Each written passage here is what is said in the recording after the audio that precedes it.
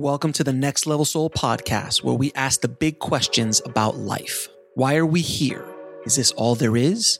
What is my soul's mission? We attempt to answer those questions and more by bringing you raw and inspiring conversations with some of the most fascinating and thought-provoking guests on the planet today. I am your host, Alex Ferrari.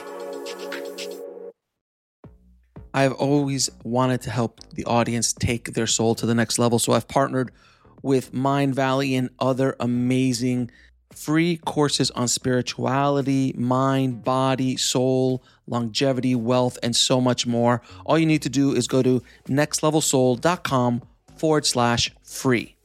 Disclaimer: the views and opinions expressed in this podcast are those of the guest and do not necessarily reflect the views or positions of the show, its host, or any of the companies they represent.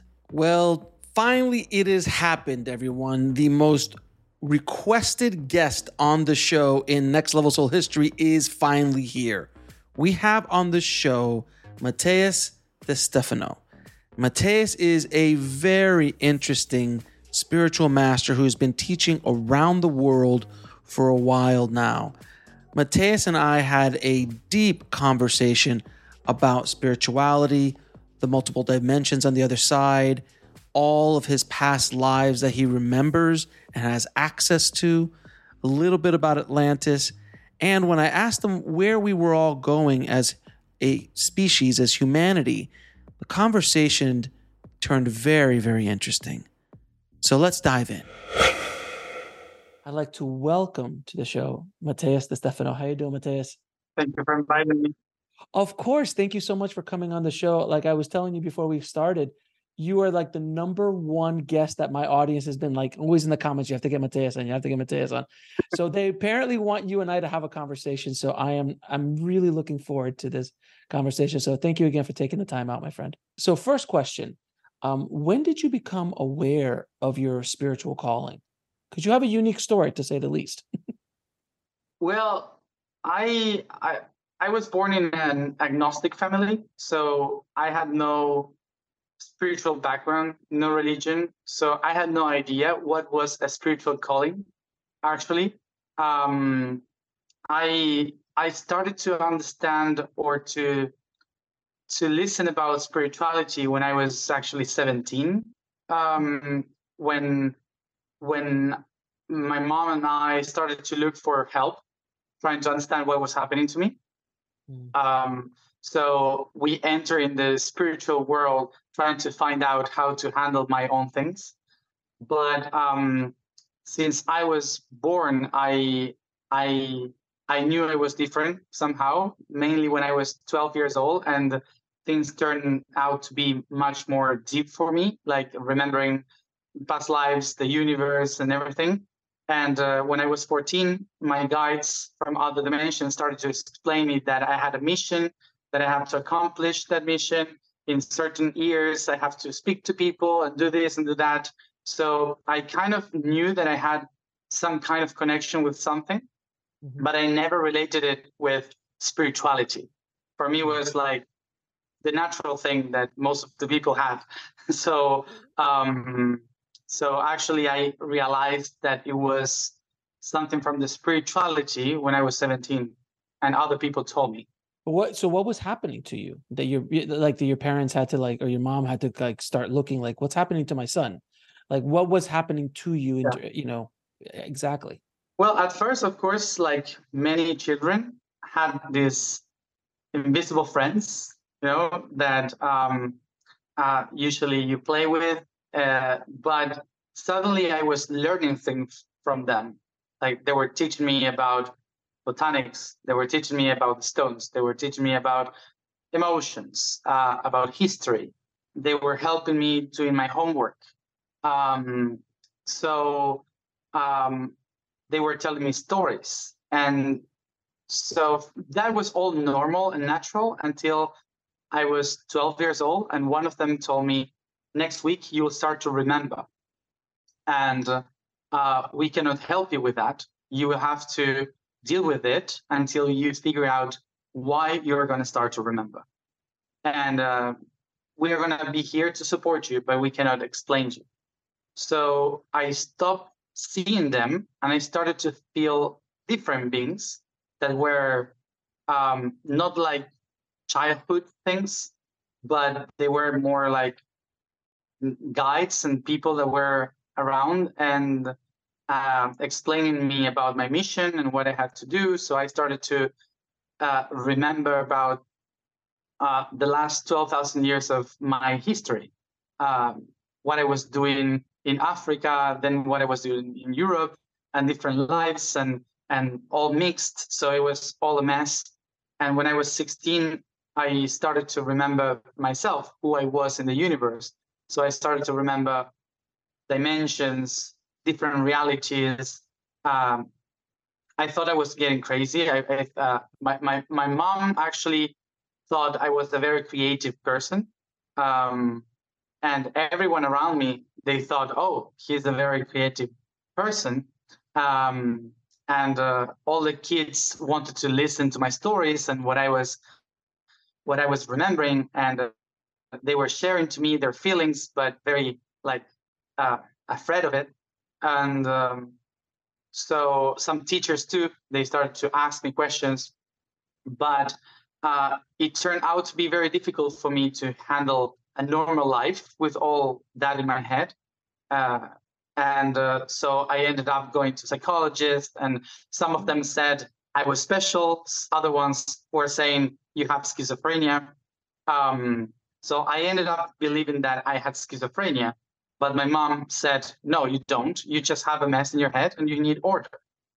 So, so we were always looking for someone helping me, trying to organize what I had in my head, and we ended up with these people that helped me energetically to organize what was happening within me, and since that moment, I started to understand much better. So that was the path until I was 18, 19 years old, when I kind of knew what it was all about. Yeah. So it seems like, yeah, you definitely went through a gauntlet within your own mind. So now you remember all your lives for the last 12,000 years. And as I've spoken to spiritual masters around the world, the concept of remembering your past lives can be dangerous, knowing too much about where you came from, because it could affect the current incarnation. So my question to you is, how do you deal with this knowledge, and not only some knowledge, very detailed knowledge of many, if not all of your past lives for the last 12,000 years, walking around in this reality, in this incarnation, with a library of information from other lifetimes? Like, how do you deal with that psychologically? Yeah, it was very difficult because I started to remember as a child, not as an Right, adult. right. And so for me was like very chaotic. So I had no idea what was actually happening, and all the information was mixed. And every time that I had the chance to speak with one of my guides, they said, "Don't think about it, just write about it and make drawings about it, but don't think about it because you have nothing to do with it now. It all will make sense in the future, but this is the right moment for you to remember it. So go through the emotion and remember that emotion is the keeper of information. So that's why you have to feel it, not think it." And so I went through hell because I was feeling every one of my dads, um, all the people that died around me, all the different things that I couldn't accomplish, me being the bad guy, me being the good guy, maybe so. Many lives as a woman, confusing me in this life as a man. So it was like so many things, so many confusing things, and then other realities. So Yeah. yes, so eventually, one of my guides told me to um, to do a specific meditation that was watching a wall for a long time, and every thought and emotion that was coming to me, I was supposed to leave it in that wall, like concentrated in the tiniest spot that I could ever imagine inside that wall and put it there until I just see the white wall. We'll be right back after a word from our sponsor. And now back to the show. And it helped me to clear my mind until everything was empty. Like suddenly, from that moment, since that specific moment, I started to have my mind in blank. And whenever someone asked me something, the information was coming through, but I was not thinking about it. So it helped me to basically get rid of all this data and information that weren't actually useful. Because I said, for example, if I had to explain to someone why a pyramid exists, why don't you give me the information of the pyramid instead of having to suffer all this, I don't know, my husband dying in another life, my children or whatever, and feeling the love of my grandmother in that life. Why suffering so much with so many memories? And they said, because you remember the pyramid through the love that you felt of the people that were there, learning with you what the pyramid was. Because nobody remembers things just because of information. You remember things because you feel things.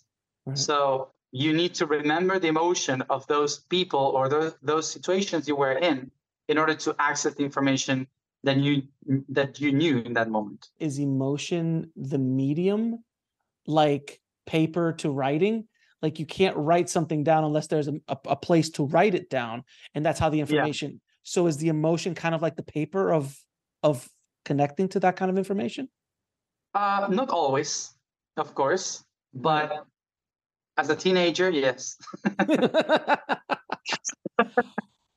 So Matias, let me ask you, because I mean, you have so much information inside of you and so much knowledge that your guides have been giving you. Did you sign up for this, obviously, in your soul plan and your blueprint? Do you remember going, oh, I'm going to go through this hell. I'm going to, go through all of this. Do you remember that? Yeah, I remember that. Yeah. Well, so let me ask you this. When you finally started to come out of the quote unquote spiritual closet and start doing the work that you're doing, I imagine that there's a lot of people around you, family, friends, that just looked at you like you were nuts. How did you deal with losing very, close relationships? Because that happens to a lot of people who come out spiritually to do a mission or to talk or to channel or to talk about their near-death experiences. It happens very often. I'd love to hear how you dealt with it. Yeah, well, as I said, my context was not religious, but they also hadn't any belief in anything. Like they were not like against spirituality, but they were not into it either. And when I started to speak about this, it was never from a spiritual point of view. It was always about me feeling this, me living that. And when I started to share it with my friends actually were very close to me, even more. Like it was not like, yeah, for me it was very easy because actually my friends were not like this kind of friends that making bullying to me, like, oh, you're crazy or whatever. Está loco. Yeah, está loco. No. No, actually, they were very engaged with it. And of course, there were some others, like in school, like always there is. But even though they said crazy things to me, like you're crazy or whatever, they all kind of believed what happened. So even though some of them were scared of me, some of them were like bullying me. But when they were alone with me, they would ask me questions. So Yes, and in my family, the one that it was difficult the most for to understand was my auntie. Um, uh, it was out of her box, um, and so. But eventually, she engaged with it because um, they all knew that I am a very bad liar. Like all the people that Right. knows me since I was like a child, if you tell me to lie, I was like, I did it or he did it.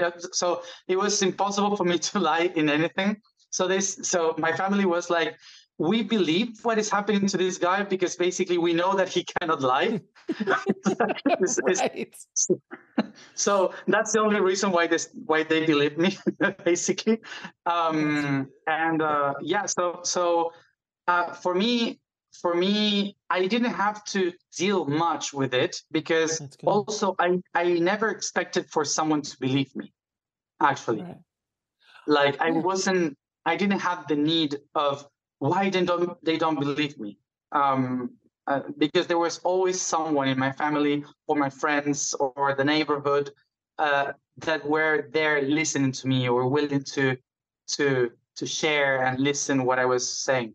It's interesting because, both you and I are Latinos, and in our culture, it is kind of in the DNA, the spirituality, the psychics, the mediums, los brujos, los santeros, these kind Yeah. of things. It's kind of in our DNA.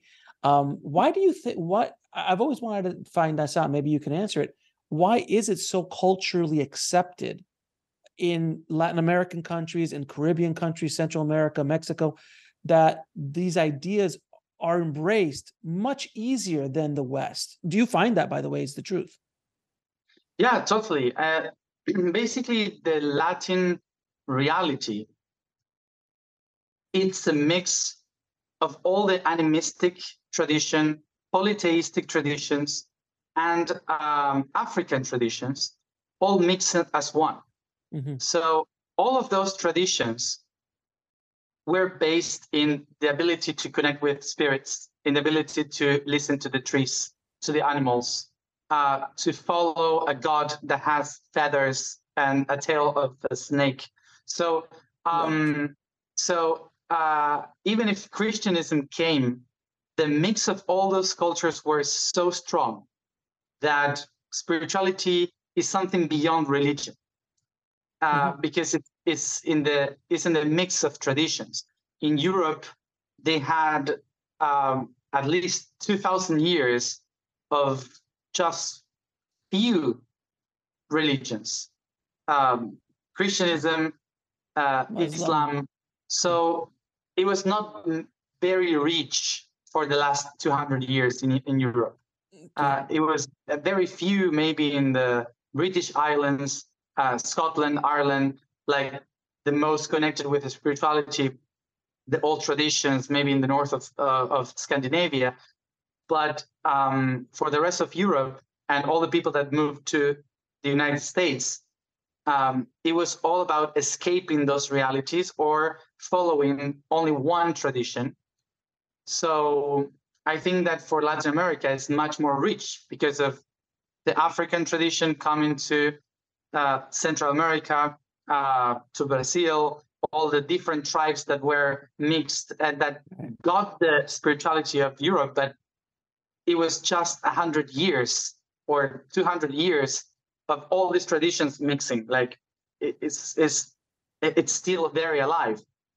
And I think that for Argentina, it's very different because Argentina, we are kind of one of the only countries with Uruguay in South America that actually doesn't have much deep tradition from all this mix of cultures. We have much more European European. tradition, Yeah. but our institutions from the very beginning were very laicist. So we didn't have much religion. So usually Argentina and Uruguay are much about psychoanalysis than spirituality. Yes, they So, are. so instead of saying, "Oh, a spirit told you that," it's like who do you think you are talking to? And what is your feeling about what you are receiving? No, it's more like it's more like psychoanalysis. So everyone is like wandering instead of talking about spirits. So Right. I think that also helped me in my environment. Yeah. So it wasn't an accident that you were born into a Latin culture, though No, the Argentinian culture, no less, which is the no, less of the spiritual in South America. But it yeah, wasn't an accident that you weren't born it somewhere wasn't an else. accident. Yeah. We'll be right back after a word from our sponsor. And now back to the show. So let's turn to you've spoken a lot about the 9 dimensions and the different dimensions of reality. As I've studied over the years in the yogic traditions and the Hindu traditions, they also talk about these levels of dimensions. Can you explain to the audience what those levels of dimensions are? Of course, there are infinite dimensions. Yes. And it's not only 9. 9 dimensions are the ones that we can actually relate to in the aspects of creation. But then you can have infinite dimensions, like you could possibly imagine. The thing is that a dimension is basically a measurement you go through. It's like you have something and you have different points of view from which you can perceive that something. Like if you have a sphere, you have 360 degrees, so 360 dimensions of that reality. If you have a tetrahedron, then you have 6 lines and 4 triangles that will shape these 6 dimensions with other 4 dimensions in the shape of trinities. So you can have infinite amounts of dimensions of something. We tend to confuse dimension with realms. And that's the Christian or Semitic tradition of thinking we are in the third world, and then there are angels, and then you have archangels, and then you have this thing. So usually we relate dimensions with realms, but it's not the same thing. Okay. A dimension is actually different points of view of the same reality. So I usually describe the 9 that are the basis of our existence, because we all come from unity. And that unity, in order to exist, needs to express into another one. So it creates a polarity, which is the second dimension. This second dimension is the one that manifests a third point, because these two, when they move, they create a third aspect, which is an axis between these two. So that's the third dimension. So you have 3 points of view now. And these 3 points of view are moving one around the other. So that creates the fourth dimension, which is time. The fourth dimension then starts to generate energy and light, which is the fifth dimension. Then this shape can change or switch its position, which is the sixth dimension. Then the sixth dimension can transcend and manifest itself into another totally different reality, which is the seventh dimension. And then you have all the infinite possibilities of those changes, which is the toroid, or the eighth dimension. And it all comes back to the divine, which is the essence or the very idea of why everything exists, which is the ninth dimension that takes you again to the one. So the ninth dimension actually shaped an hexahedron, which is a cube.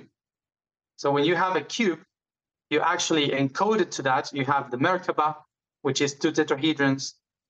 If you expand the cube, you have the dodecahedron. If you fractalize the dodecahedron, you have the hexahedron, the icosahedron. And if you go to the core of all the system, you have the octahedron. So basically, the ninth dimension opened the door for the creation of the 5 main solids, the geometry that generates everything in our reality. So that's why I used to describe the 9 point of view of this reality, because everything that exists is based in these 5. So then let me ask you this. There's so much I've heard, and please correct me, that we living in the 3-dimensional world. Then we're all evolving to a 5th dimension. Is that true, or what's your perspective on that? We actually don't live in the 3rd dimension going to the 5th dimension. Yeah. We perceive the 3rd dimension, and we are starting to perceive the 5th dimension. Okay. So actually, it's not that we are moving from one to another, it's that we are amplifying our point of view. That would be actually the reality. It's not that you are going to leave the 3rd dimension. To leave the 3rd dimension, you have to die, basically. So then this other side that our souls go to, when you were making your blueprint, and where souls are and where your guides are and all of this, I'm assuming that's the same place. What dimension is that, or is that a realm? My guides usually are in the 5th dimension, like most of the guides. Okay. And 5th dimension because archangels, ascended masters. Masters. Yeah, okay. Masters. Usually the 5th dimension is related to information. So it's all the pure energy. But that pure energy doesn't have time, neither space. So because it doesn't have that, that's why sometimes when we connect with them, they send us information and data that we cannot handle now. It's like, we are giving this to you and you say, but why? How? I have no idea how to do this. And we tend to get desperate, because for them, there's no time or space. So maybe they can tell you when you are 8 years old that you have to solve something when you are 68. And because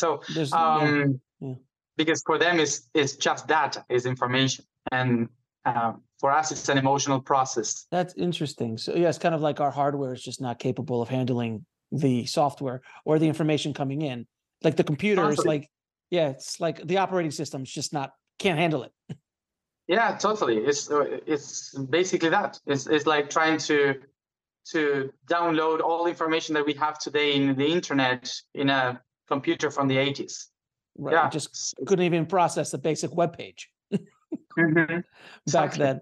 So then the realms of the angels and archangels that's at and again, higher, it's not, but in our perception, higher, meaning a 6th dimension or higher than that?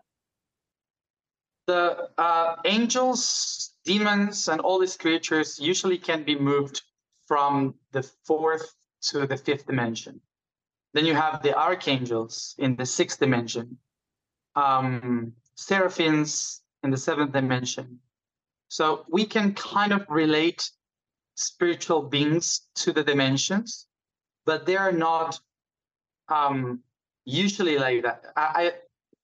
The way we can perceive this, for example, is you yourself in this 3rd dimension, you are this person. Mm-hmm. But like me, Matias here. But in the 4th dimension, my expression of myself could be an angel. So the being that I call an angel, when I see an angel, might be just myself projected. It's not that it's another one that lives in the 4th dimension besides me. It could just be because our souls can project in multiple places at the same time. It's kind of like you seeing your higher self. I've heard that often, that you like meet your higher self or connect to your higher self. It's just you, exactly, but it's a higher self. It's like the mirror reality. It's like a mirror reality. So you are in the center of a mirror, and you're not even the center. You believe you're in the center, but actually you are a reflection of someone else. So you are a reflection in the 3rd dimension of someone that is in the 9th dimension that has so many reflections that they look different. So you think they are different people, but actually it's yourself in different dimensions. So, so we usually call our guides to people that we think they're outside ourselves, but actually it's our own mind in the fifth dimension talking to us in the third dimension. Would it be a And mind? Would it be a mind or a consciousness? Because it wouldn't be like technically our mind. It would be our consciousness, yeah, our awareness. it would be an awareness. Yeah. So, but your guides aren't just you. You actually have other spirit guides around you as well, correct? Yeah, it could be, but sometimes maybe it's a higher Version of you. spirit, like a master in the fifth dimension that in this reality is your cat. So, Oh, that's terrifying. I have cats. That's terrifying if they're the higher dimension. If they're my masters, which many, to be argued, they probably are. I'm the one that cleans up after them. I gotta feed them. They are my master. We'll be right back after a word from our sponsor. And now back to the show. Well, yeah, the thing is that you will know if your higher master from the fifth dimension in the third dimension is a cat. If you're very like, like for sure my masters are cats in this life because they are very like tough. And for some other people, they're such a loving being, so must be golden retrievers or something. So I don't know, but it could be anything in the third dimension because there's nothing in the fifth dimension that is not also projected in the third dimension. So it's a version of it here. It's a constant version of everything. So everything that exists in the third dimension has this aspect in the fifth dimension or the sixth or the seventh. And everything that exists in the fifth dimension has something to be anchored in the third dimension. That's why sometimes when you want to speak with an archangel, for example, you might go to a mountain. So you go to a mountain, which is an Apu, which is a very huge spirit. So you go to the Andes, for example, and you speak to the Andes and you communicate with the Andes. That in the fifth dimension or the sixth dimension, it could be maybe, I don't know, Michael or some archangel. So, so everything in the third dimension, it's an anchor for something that exists in another dimension. So then let me ask you this, because I've studied the yogis from India for a long time. And it seems that when they find enlightenment, and there are other ascended masters too, but when they find this enlightenment or this other reality that they go to, they've talked about it. They're able to start to transcend these quote unquote magical powers where they can levitate or they can biolocate or things like that, manifest in their hands with stuff, heal and so on. What are they accessing to allow them to have these kind of, I'm not that concerned with the abilities. That's kind of like a parlor trick or like an afterthought, but more on the spiritual side, what are they accessing to reach those higher levels of awareness and understanding in the world where, like in the Maharishi, they gave him a whole bunch of, psychedelic mushrooms and he ate them and he's just like, I live here. I don't need these. That's home. Yeah. When I first took ayahuasca, I actually, my first feeling was like, oh, home. Like Aubrey told me that our friend Aubrey Marcus, he's like, it's this craziest thing doing ayahuasca with Matias. So what is it? So what is it with these yogis that they reach? What are they doing? What are they accessing to get this kind of awareness or information? Well, you become it. And that's enlightenment. When they reach enlightenment, actually, it's because they weren't looking for enlightenment. All the traditions of the Hinduism, Buddhism, it's not about. It's not like, for example, our traditions that are looking for salvation, or they are expecting for someone to take them out of this reality. They actually sit down and become part of this reality so deep that eventually they find enlightenment. So basically, it's like, why can't you do fire? Because that person became the fire, not because it has the power of fire. that's our point of view, because we think that humans are here to handle reality and everything was created for us to manage it or whatever. But the person that actually finds enlightenment is because they became the fire, they became the water, they became God. They they they found themselves through every dimension, and they saw that the potentialities of our reality are basically themselves. It's us. So you are an echo of all that. And that's what they are connecting with. They are connecting with what you actually are, which is everything. Beyond your personality, beyond what you are looking for, you just become. And that's why every master, when you go to the very deep of everything, the only thing that you can say is I am, because there's nothing else. Because you are. So it's not a destination, which is a misconception. It's like, oh, I have to find enlightenment. Like that's like a room you walk into, like, I thank God I found enlightenment. It's not that. Yes. It's more like you become kind of like Neo becoming part of the Matrix. Exactly. He literally absorbs into the code, and he is then, as opposed to being just outside of it and understanding it and seeing it and manipulating it, he becomes one with it. So that's where these yogis, when they go into meditation, they're there and they come back by choice to teach the rest of us as much as they can. Yeah. But the thing is that we have still this perception of they went there. Right. But actually they went nowhere. Like they actually became what it really is. So they went nowhere. They were just sitting there. Right. And suddenly the skin, the cells became the air, and the air became the skin, and the cells became molecules, and the molecules are energy. And suddenly there's nowhere to go. You become everything. So it's not about, that's why the last position of the enlightened person is not someone touching the light, it's someone just sitting down under a tree. Because they are the light. because they are the light.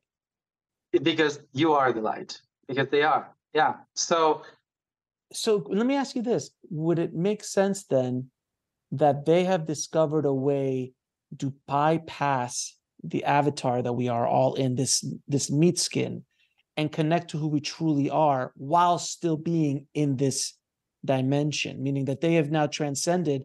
They actually go, oh, wait a minute. I am actually the light. I am actually source, and I am actually God. I'm actually the water. I'm all of it. And when they have that awareness or awakening, that's when everything changes for them. But it's not this destination that we keep, hearing so much about. Is that a good way to put it? Yes. To make it something much more relatable as a human, for example, imagine you were raised in Kansas, let's say, in the States, in the middle of the fields, in a very, very Christian family. So you have no other point of view of anything, and you are a person, James, let's say. So this James person grew up only thinking about Jesus, thinking about the Bible, thinking about the context of the people in the same community. He had no idea about anything else. So the only belief or the only perception of reality was his own, with his own beliefs.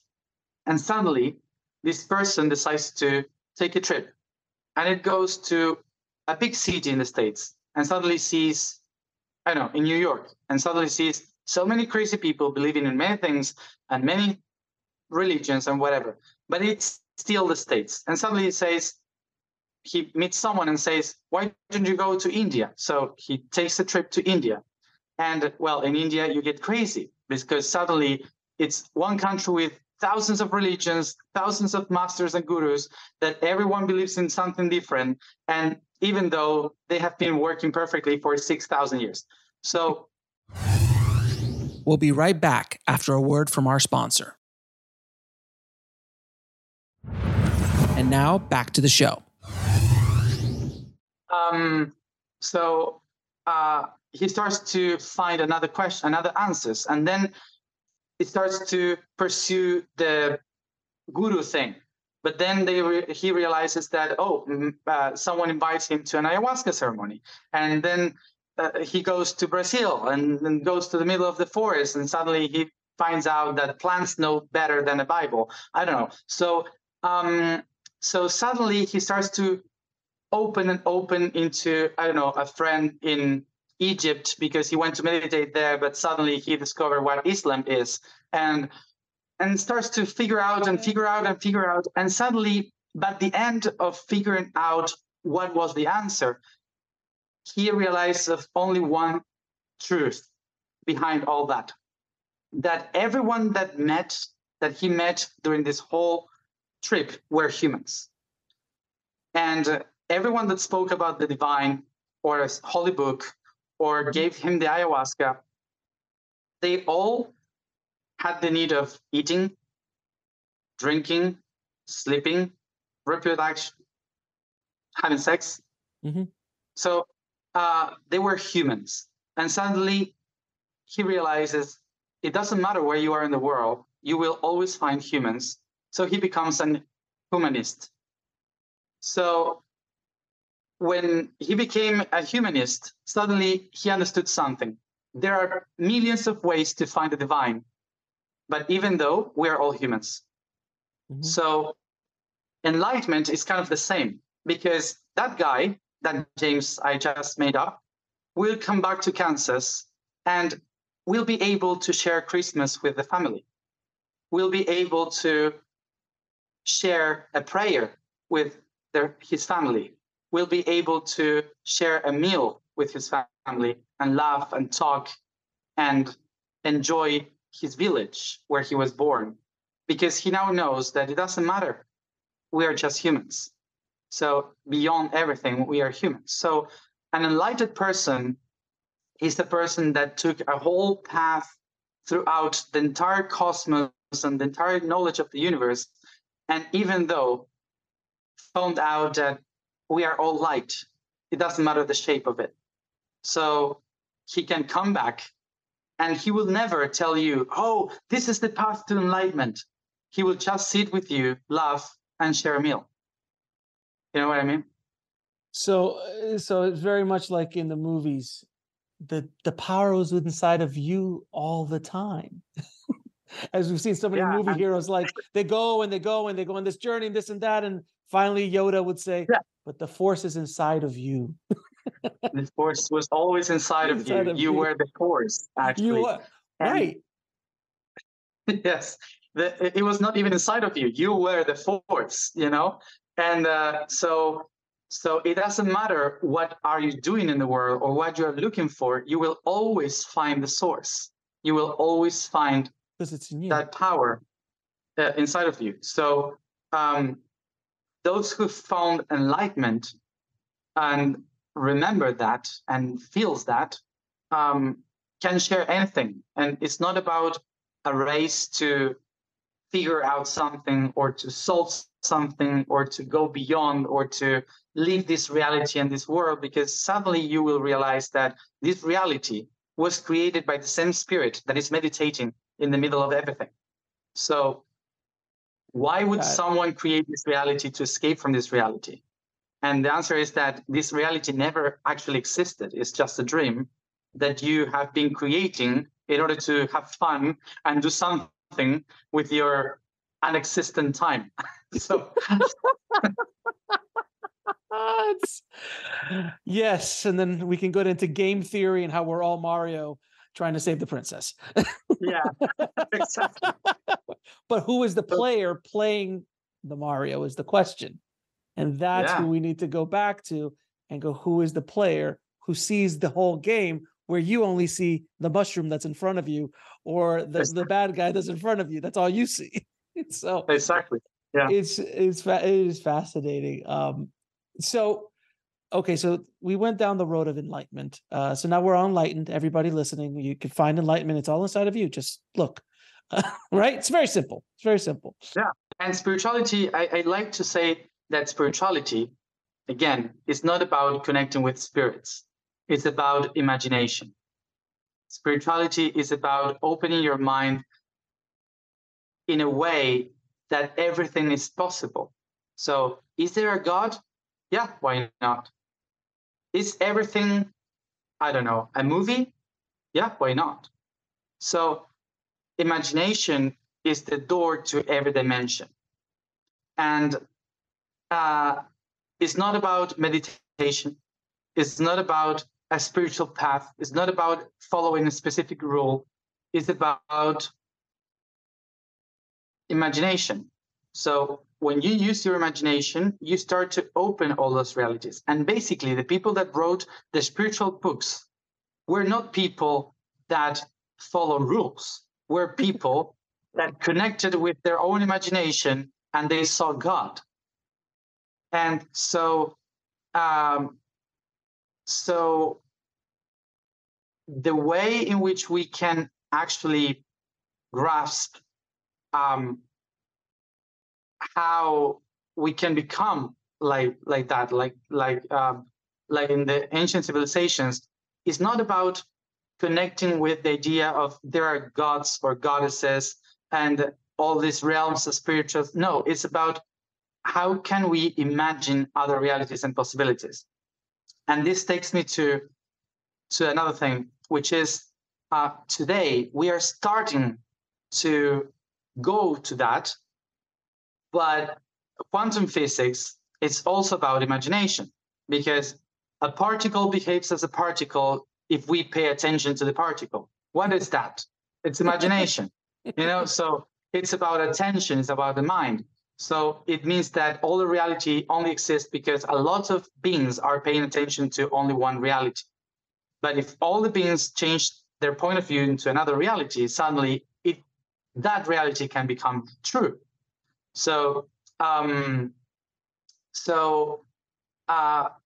when we speak about science and we speak about quantum physics and everything, there is so much information that is just for people in universities that it's impossible for everyone to change their consciousness into that other reality, in the quantum reality, if they don't feel it and they don't become it.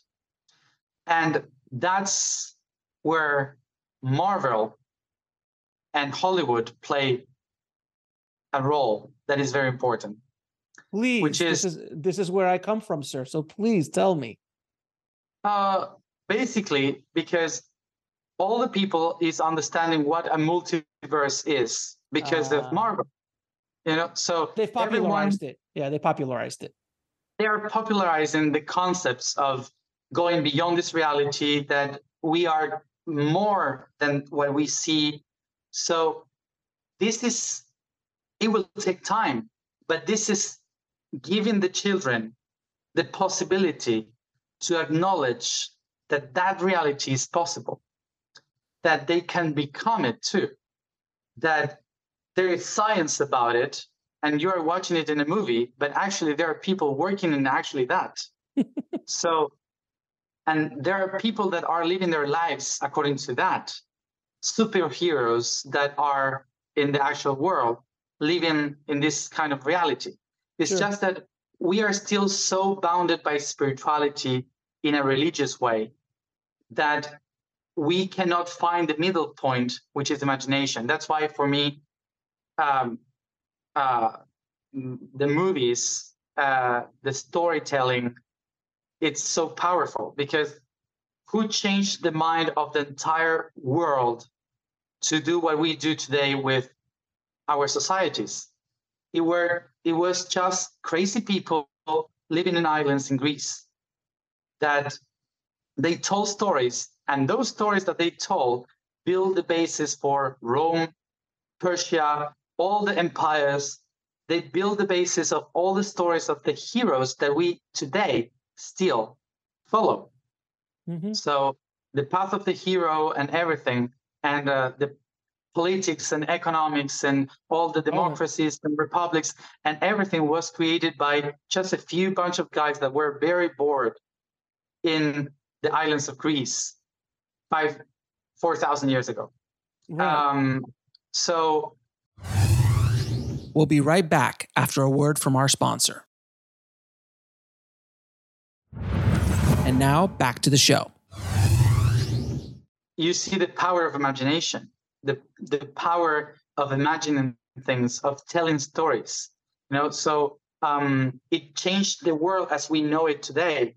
And even though we believe that the world cannot change because these people is in power or this kind of things, and at that time it was even worse. And even though they changed the world, they changed the world by stories. And everyone that changed the world today was inspired in a story, in a hero, in a movie, in a book. Right. Without H.G. Wells doing his science fiction books, many scientists wouldn't have been able to build rockets and so on, because that was the first time that idea started coming up. When the first time another big movie that changed our reality literally was The Matrix. And that was the first time simulation theory was brought out into the masses. And we were like, wait a minute, are we just in a simulation? Maybe not a dystopian simulation, like, and I would love to learn Kung Fu like that too. Yeah. But the idea was planted in our society. Yeah. And then, I was saying that the same thing when I saw Doctor Strange start talking about the multiverse. I was like, oh, there's and now it's, by the way, everywhere. It's everywhere. Multiverses are everywhere. Ant-Man, this kind of thing. Ant-Man, so, the Flash with the timelines of the Flash. Yeah. Everyone now is talking about these things because the consciousness of the planet is ready to understand the multiverse. Is ready to understand the dimensions. Yeah.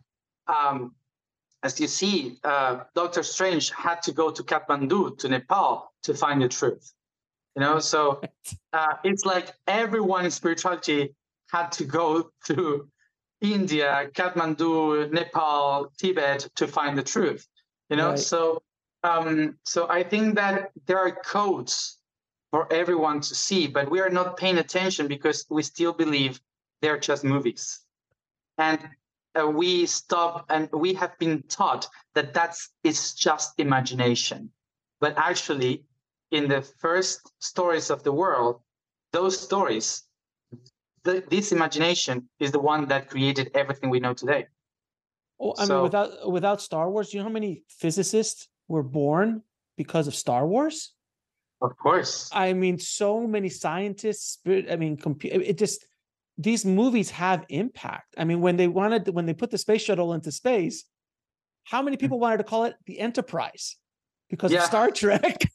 Because it was so, how many, rocket scientists were created by Star Trek. So stories have such a powerful place in our society.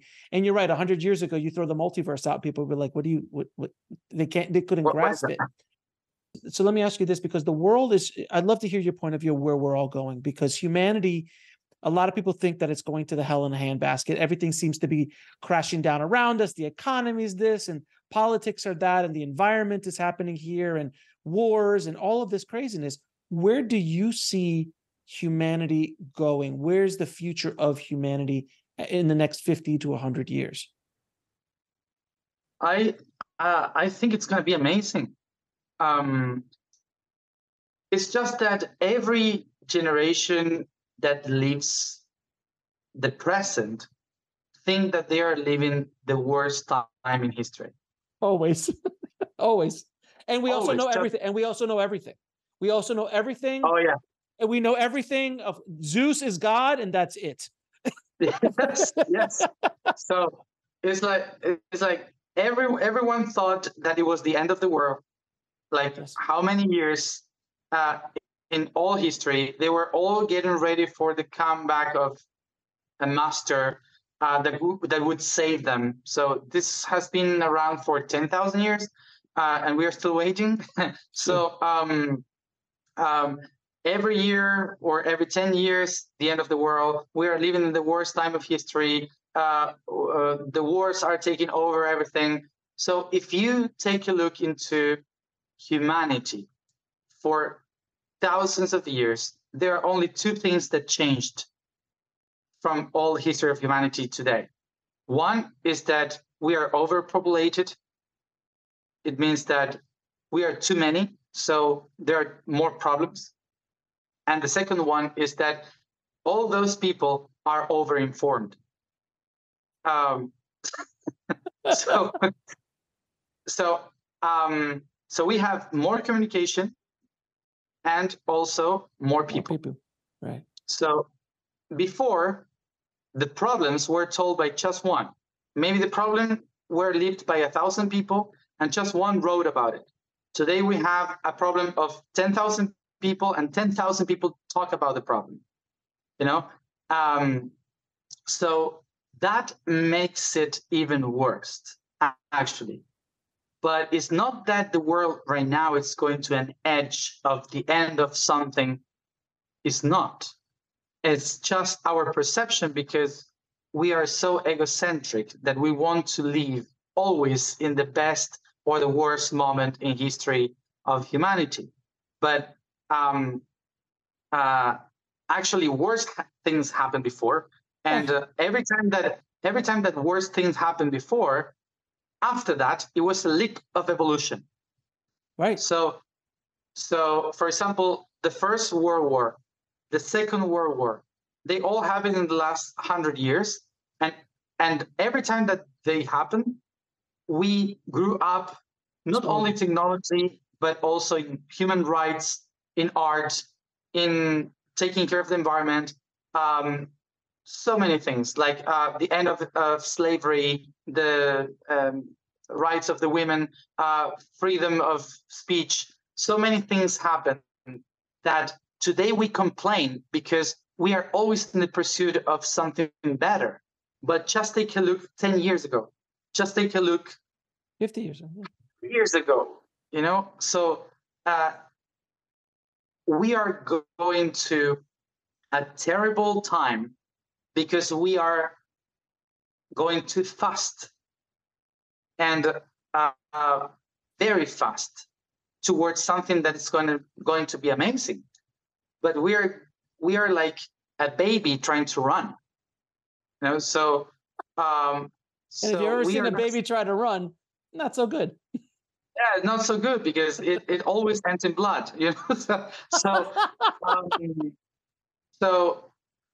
because nobody taught to us how to properly walk, and the only people that can teach us how to walk, they are too slow, and we are trying to go fast, because otherwise so many things are happening and we have to catch up with everything.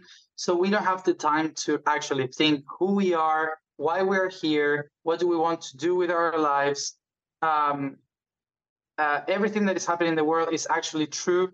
Now we cannot trust anything. It's so complicated that the only way to understand the outside is going within. There's no other way now. Like, for me, the chaos we are living today in the world is perfect for a world that needs to go back to meditation. And that's why, as much chaotic the world turns, more people are waking up, more people are heading to meditation, more people are trying to look for themselves. And it's because it's so chaotic outside that the universe is using the chaos to lead us towards the order within. Because we cannot trust nobody outside, so maybe I have to trust myself. And that's the that's scary. That's the first step. That's the first step. No, but it's so interesting too, because right now, though, these generations that are being born are coming in with programming in their heads that I didn't come in with. I know you're younger than I am, but you didn't come in with. I mean, maybe you did, but your generation didn't. But yeah, my generation was very, very locked also. Oh yeah, and I was born in the 70s, so I was like, but I have one foot in the new and one foot in the old. That's my generation. I'm Gen X. So we're both in the new and the old. But like my kids, they look at stuff now. They're like, what do you want me to go to a 4-year school, put me into debt for a job that I'm not going to get, or I could to work minimum wage all my life? Are you like, what? Are you out of your mind? That's still from the 80s. No, it's like such an 80s concept. You're absolutely right. But they also look at things spiritually, like racism, and they just don't get it. They just don't like, but why? And it's like, not that we were teaching them that. Obviously, we're teaching them to be nice to everybody, but they're at a different level. And you see it when you have kids now. They're coming in, this new generation coming in is very prepared for where we're going. We'll be right back after a word from our sponsor. And now back to the show. Totally. A few weeks ago, I was in England, and I was just traveling in a family trip with my friends and their daughter, which is my niece, and she has 2 years old, 2. Yeah. And she barely speaks. She walks like a baby and stuff. Sure. And we ended up in the middle of the crop circle. So there was a crop circle. And we put her there like, oh, look, a crop circle. It's like a baby. Yeah. She doesn't care. And suddenly she stood up like she totally changed. And she started to make mudras. And nobody, it's 2 years old. No one's taught her how to do mantras. And she forced us to grab our hands, shake our hands, sit down in a meditation position. We didn't do anything. She was like obligated to do that. She went to the center and she started to guide a meditation just by actions and moving our hands and moving things around and giving us something to each one of us. And wow. And then she just, when she was like in the middle, like doing a mudra or something, she turned, went out of the circle, and she started to be a baby again. And it's and she basically grabbed the phone and knew how to unlock the phone to start, I don't know, painting or something. I opened the app and everything. So she moved from the spiritual high level consciousness to knowing how to use technology and to play herself alone in a crop circle, recognizing that that was a holy moment, but also she could play. And we weren't telling her what to do. She was telling us what to do. And I saw in that moment, this is really changing. And one of the main things that changed is that we never told her what to do or what not to do. Right. And our generation, I think that we are allowing them to express their truth like we didn't have the chance to, Right. So because we are maybe more open to other ideas or anything, so we pay attention to what she wanted to do instead of just telling her, sit down or don't do this or, it's changing. Yeah. Yeah. Imagine our grandparents with these concepts. They couldn't, they just wouldn't be able to even process it. They just were built for that time. They just couldn't process it. It'd be so far beyond them. And they were around, my grandfather was around before airplanes and cars to the birth of the internet. And it's everything. That's a lot of what, we've grown so fast in the last 150 years. It's been, oh my God, exponential. And education is the same. Don't get me started, please. But so we are still sitting in a chair, staring at someone that writes in chalk. So what are we doing? That's, I think that that's some of the things that we have to pay attention to. That we are so concerned of all this information that is coming to us, that everything's so bad and there are so many conflicts in the world and everything. And it was always like that. We always had conflicts. We always were at the edge of something. And now, actually, we are, I don't know, for example, this is a controversial thing, but everyone is talking about the native people in America or Latin America or Central America, saying like they were the connected people and the Europeans came and killed them all. Mm-hmm. When Spanish people came, they were all in a war. They were fighting. They hated each other. Actually, the Inca people, the Quechua people, they opened the path for the Spanish to kill all the other ones so they could conquer the people in Chile and Argentina. I've heard, you know, so actually, if you actually read the history and it was not like the good guys and the bad guys. It was always human. It was human. Conflict. No, greed and power, they all wanted the same thing. Exactly. It was not like America was a paradise before the Spanish came. So everyone hated each other. They were killing each other. So it was the same as in Europe, but in America. Fascinating. Well, let me ask you this. We're going to start finishing it up here.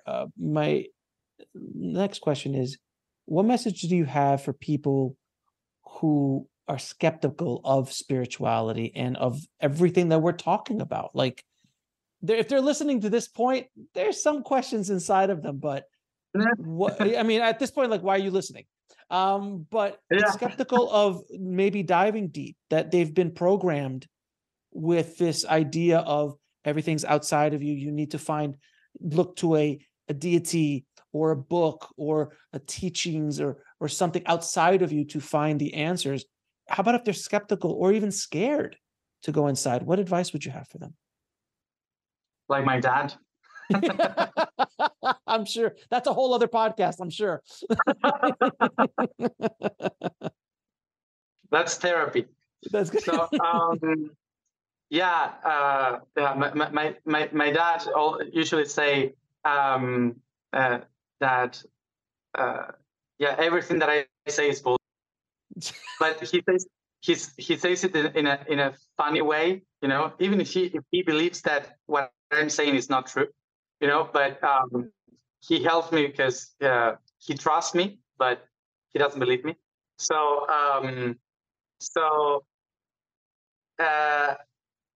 one of the things that I usually say to skeptical people is that there's nothing wrong with being skeptical, because the only problem of some skeptical people is when they don't doubt or they don't question. They're just against anything. Like, and usually it's people that is scared of changing their lives, that actually they are afraid of something. Like someone, if I open myself a little bit, maybe someone will come and change the way I want to live, you know, these kind of things. But there are a lot of the skeptical people that actually are wondering, like, I don't believe that this is like this. No, there's proof that this, or they are reading. And for the universe is another way of finding answers. So I don't feel that skeptical people is a problem. I don't feel that they're even against what I'm saying. I would just say for the people that is not skeptical, for the people that is closed to a belief that nothing is like that and they don't want to even listen to anything. I like to say that most of the things that make sense in their lives are based in things that are not true. The concept of family, the concept of friendship, the concept of love, the concept of money, the concept of going to a movie on a Saturday night, the concept of watching TV, of reading a book, of enjoying art, of taking a walk on the park, on loving a pet. So many of those things doesn't actually make sense. if you are skeptical. Because why would you love something or an animal if you are skeptical? Why would you feel something? Why would you enjoy reading a story that is not true, that someone made up for you to have fun? We'll be right back after a word from our sponsor. And now back to the show. So why would you lose time enjoying life if everything that is enjoyable actually is not true? True. So what I actually would say to people that is skeptical is that maybe everything that I just said is not true, but it gives purpose to people. It gives meaning. It gives ideas. It opens minds. It gives imagination. And it gives also sometimes hope that they actually can do something to change the world. And even if everything that I just said, it was a lie, maybe a lot of people will change the world because they trusted it. And I think that most of the people that actually changed the world actually did something for the real world. They were based in stories. They were based in things that nobody can prove. And sometimes it's not about not believing. Sometimes it's about enjoying. And we can do many good things for the reality, just imagining things. So if this is imagination, if this is not true, well, we at least had a lot of fun, and we did crazy things, and we changed a lot of people's lives. What a beautiful answer to that question. It is such a, because it's something that I come across all the time. People are skeptical of the guest I have, whether it's a near-death experience or a channel or someone like yourself or even a guru from India. They're like, this is all bull. They're trying to sell books. They're just all this kind of stuff. And I'm like, oh yeah, we are too. Yeah, obviously we're all rolling in it with the book sales. I don't know about you, but my book sales, I mean, I just bought my second yacht. So but what I always tell people is like, I don't care what the messenger is. What's the message? Does it ring true to you? Does it help you? And if it does, take it and use it. If it doesn't, discard it and move on with life. Right? That's the way it should always be, you know? So it's like, I love the way you presented. That's a beautiful answer, my friend. When you are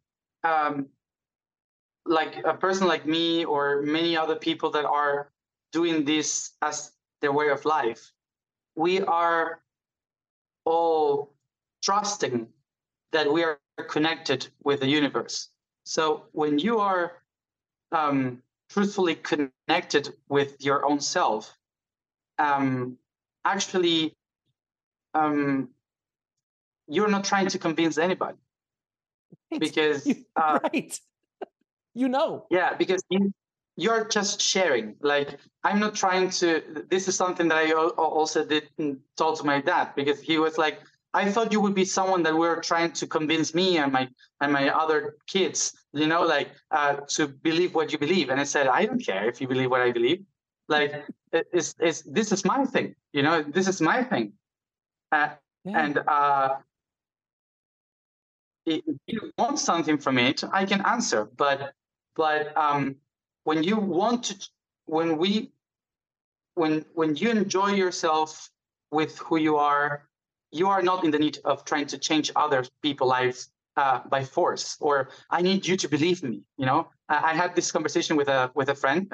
He's Muslim, and he was like, why if your life is like a prophet's life, why don't you go to the world trying to convince them that what you are saying is the truth? So we are all following that truth like the prophets did. And it said, because I don't care. It's like, because if I push people to believe what I believe, it's not. It's because I don't really understand what the universe is about. and the universe is about experiencing. And so if you're skeptical of all this, so maybe your path of understanding the universe is another one. But if we all would believe the same thing, there wouldn't be beautiful things in the world. There wouldn't be art, music, movies, I don't know, everything that we have today, because it's the singularity that makes a beautiful world. So. But it's such an old idea that, like, if I have a belief, I have to force you or convince you. Yeah. That's why you heard of the yogi crusades, where yogis were crusading across Europe, saying you must understand enlightenment and killing people in the name of enlightenment. Like, you never saw, because the yogis would just sit there and people would come to them. If you are ready, I'll share with you, and if you don't like it, go on. As opposed to some of these older religions or even, spiritual practices, like, Christ. I mean, look, I was just at the Vatican, and I know you've been there, and I just looked around, and I was like, this has nothing to do with Jesus. Like, it's nothing. Oh, no. Nothing to do with Jesus whatsoever. And I go a lot to the Vatican, and people say, why are you going to the Vatican so much? And I said, well, it has so much energy because so many people pay attention to the place. And it's so beautiful. It's Renaissance art. It's like, why do you go to St. Peter's Square? Because of Bernini, not because of the Pope. Bernini did this beautiful job, and you cannot just ignore it. I mean, exactly. Like La Pretra's right there, and you go into the museum, and you're like, oh, look, there's Raphael's frescoes. And like, of course, that's why you go there. Of course. It's beautiful. But it's a museum. It's beautiful. And my friend, do you have any parting messages for the audience?